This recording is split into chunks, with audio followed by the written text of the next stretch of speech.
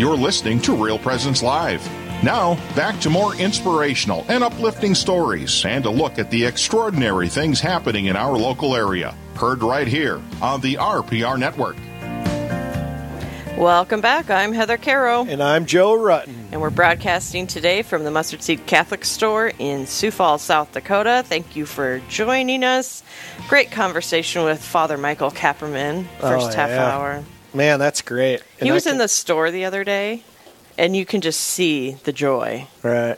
I love it when you can see that. Yeah, and he's, I always think, being a priest's got to be tough. Mm-hmm. Having two brothers that are priests and spending a lot of time around them. I mean, there is a tremendous joy, but I was really empowered or encouraged to hear about his conversation around the brotherhood of the priesthood. And I think it's such an important element in the time of the church that we live in today. That priests have all of the tools in their toolbox that they need to live well, I think is really important. We've found that institutions in society are kind of crumbling, kind of like maybe Rome 1,500 years ago. The family seems to be broken at a fairly extensive rate. Politics certainly seems, is broken. I just feel like the devil's really after our priests. Well, sure. You even go back to the Old Testament, Ezekiel, and Ezekiel talks about, the shepherds and how, the shepherds got fat and didn't take care of the sheep and kind of lost their vocation, their calling, their mission, their responsibilities.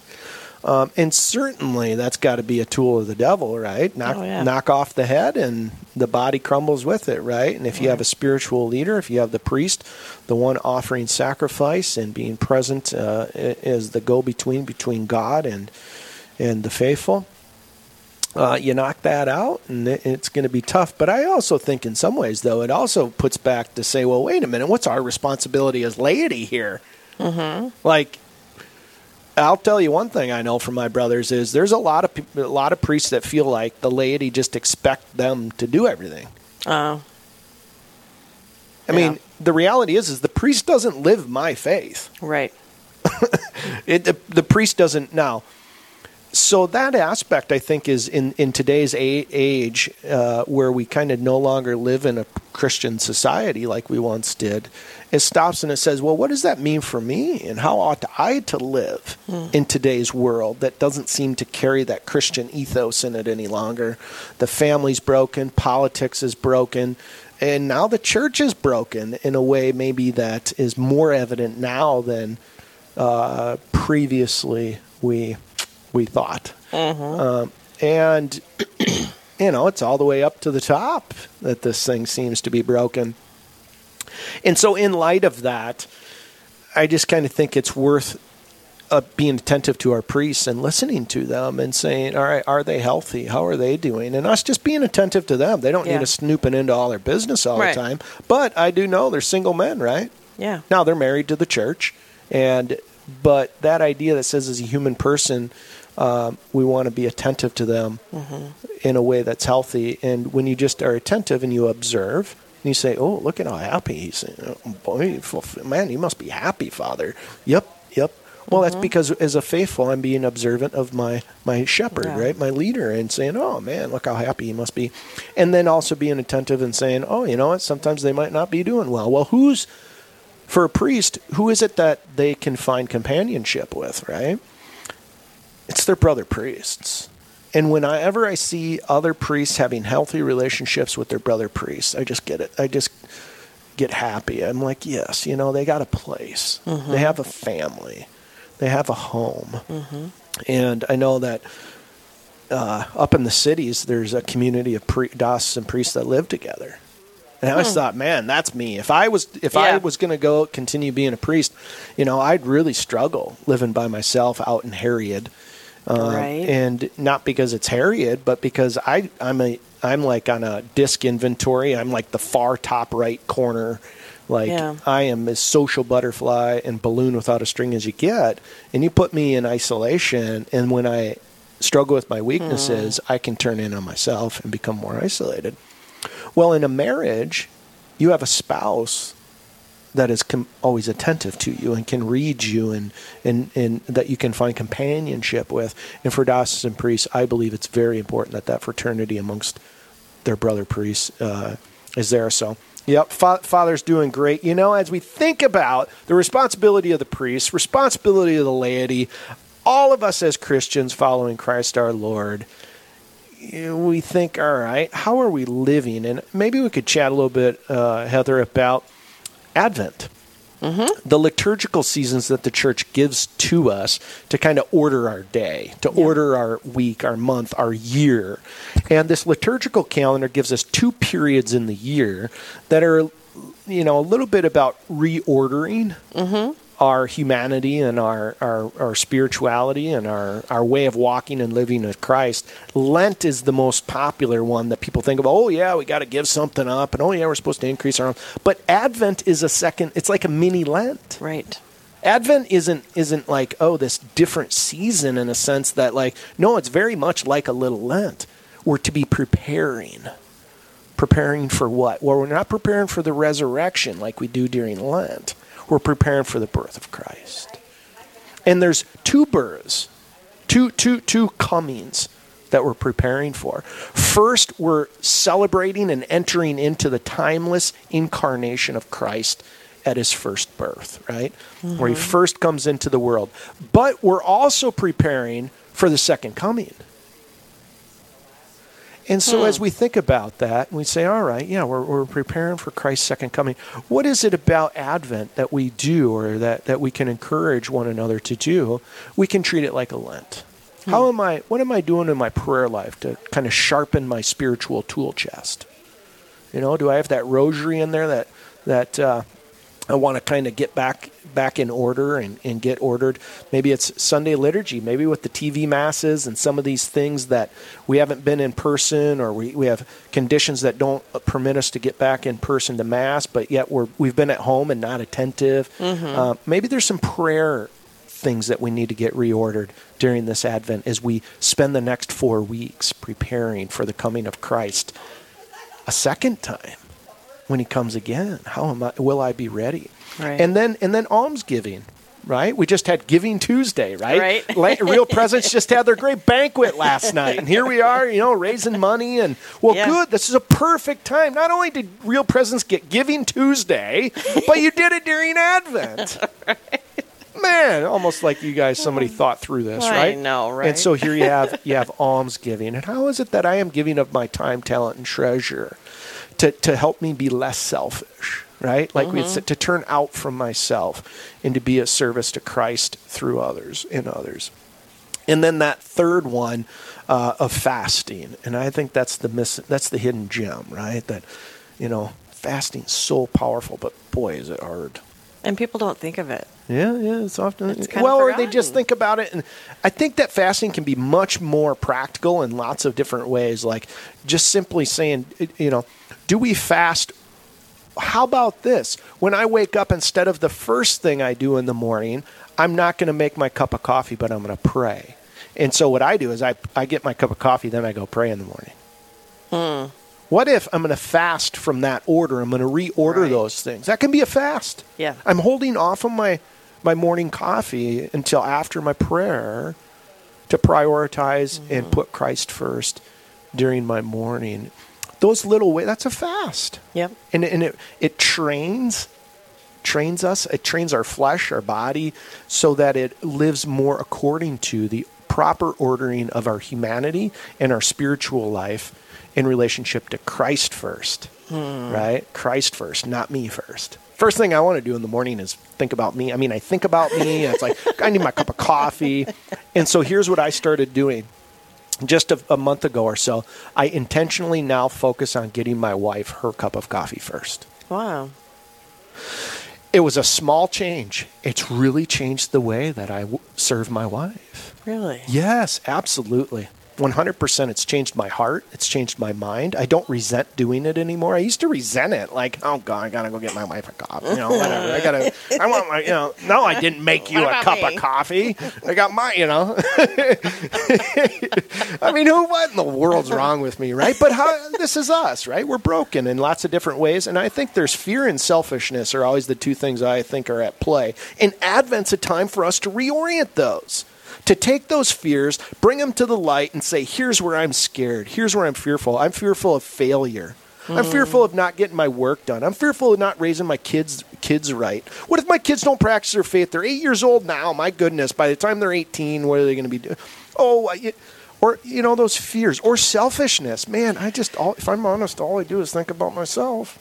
What's in it for me? Yeah. This is the time of year where we can have a mini Lent and we can reorient ourselves as we await the coming of the Messiah. And we celebrate that first coming and that incarnation of Christ, God's presence among us, His mercy, His redemption, the humility by which He comes to be present to us. And then we lay that template over the second coming of Christ. And we say, He's coming again, folks. Get ready. Get ready! I know dang well I'm never ready. Like I'm 15 seconds late for everything, right? The gospel said, get ready. The only person I hope's late when my time comes is the devil, right? I hope he misses the thing. Like, oh, dang it. Oh, darn. Right? And we can prepare through that ordering during this liturgical season of Advent as we await the coming of Christ. Well, we're going to take a quick break. When we come back, we're going to have more banter. If that's all right, Joe. He's drinking Amen. coffee. I'm drinking out of my Rutten Radio coffee mug here. Which was on this morning. If you need a little Christmas gift. Rutten Radio. So, yeah, absolutely. Let's do it. Let's keep going. All right. We'll take a quick break. We'll be back.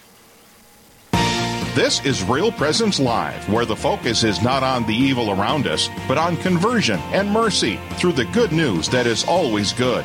We're local, engaging, and live on the Real Presence Radio Network. Hello, this is Mike Kidrowski, the Director of Advancements for Real Presence Radio with today's Plan Giving Minute. Philanthropy is an expression of your generosity with the understanding that your gift to the church will make a difference. There are many ways in which you can make a gift to further God's work. Most of us are familiar with cash gifts we give regularly to Real Presence Radio. However, another way of contributing is through plan giving, which may allow you to give more than you've ever dreamed possible. The goal of plan giving is to help you plan your estate and charitable giving in a way that benefits you, your family, and our mission. There are several ways you can make these plan gifts and enjoy tax and income benefits. For more information, please visit our plan giving website at rprlegacy.org or call me at 701-290-4503. Let's get started. Rose Management is a family-owned business that believes in good morals, doing the right thing, and treating our residents as family. Rose Management provides affordable housing to complexes throughout North Dakota and Minnesota. All Rose Management properties and our maintenance staff are in a centralized location in their cities. If you have any questions, you can call 701-237-6840 or online at rosemanagement.net. Again, that number is 701-237-6840. SJ Machine, proudly named after and dedicated to St. Joseph, provides quality machining and induction heat treating to a variety of industries. Just as St. Joseph worked diligently to meet his family's needs, SJ Machine strives to understand and meet your production needs. Prototype to production, working together toward success. SJ Machine can be reached at 701-347-0155 and are a proud supporter of the Real Presence Radio Network. This is Real Presence Live on the RPR Network, bringing you stories of faith and hope through local hosts and guests from across the upper Midwest. Now, back to the show. Welcome back. I'm Heather Carroll. And I'm Joe Rutten. And we're having a great conversation this morning about Advent. Yes, Advent. It is... I always say Lent. Adlent. I I always miss it. I was like, it's Lent. Well, it is a mini Lent. It is a mini It Lent. is a mini Lent. So as we take a look at this mini Lent, I think, all right, so for listeners out there, how can you do this? St. Benedict is very, very much about action. He's not like, we don't just sit and think virtue. We don't just think this, you do virtue, right? It's a way of living, of making choices. And so what I might propose for listeners out there during this Advent is to think of your preparations this Advent in the preparations for the coming of the Christ as a choice between two paths.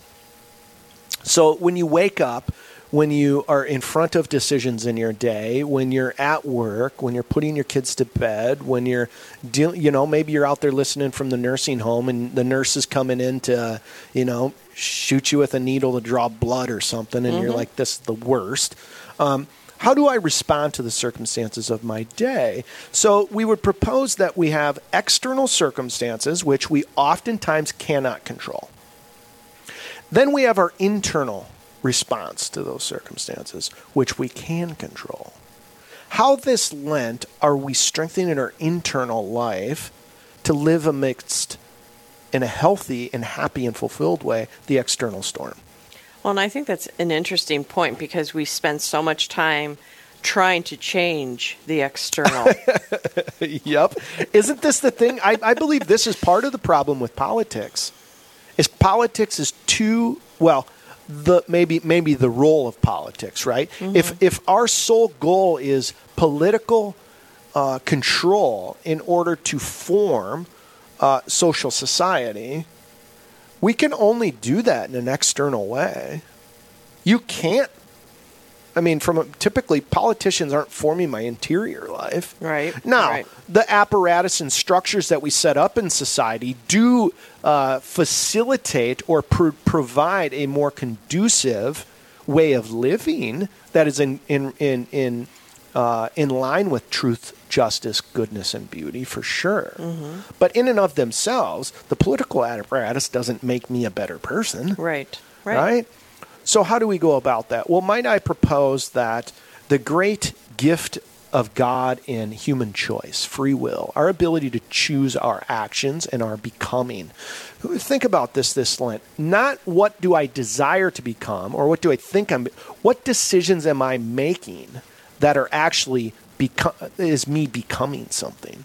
Me intentionally choosing to get my wife her coffee first is an action of intention where I am becoming something because I do it.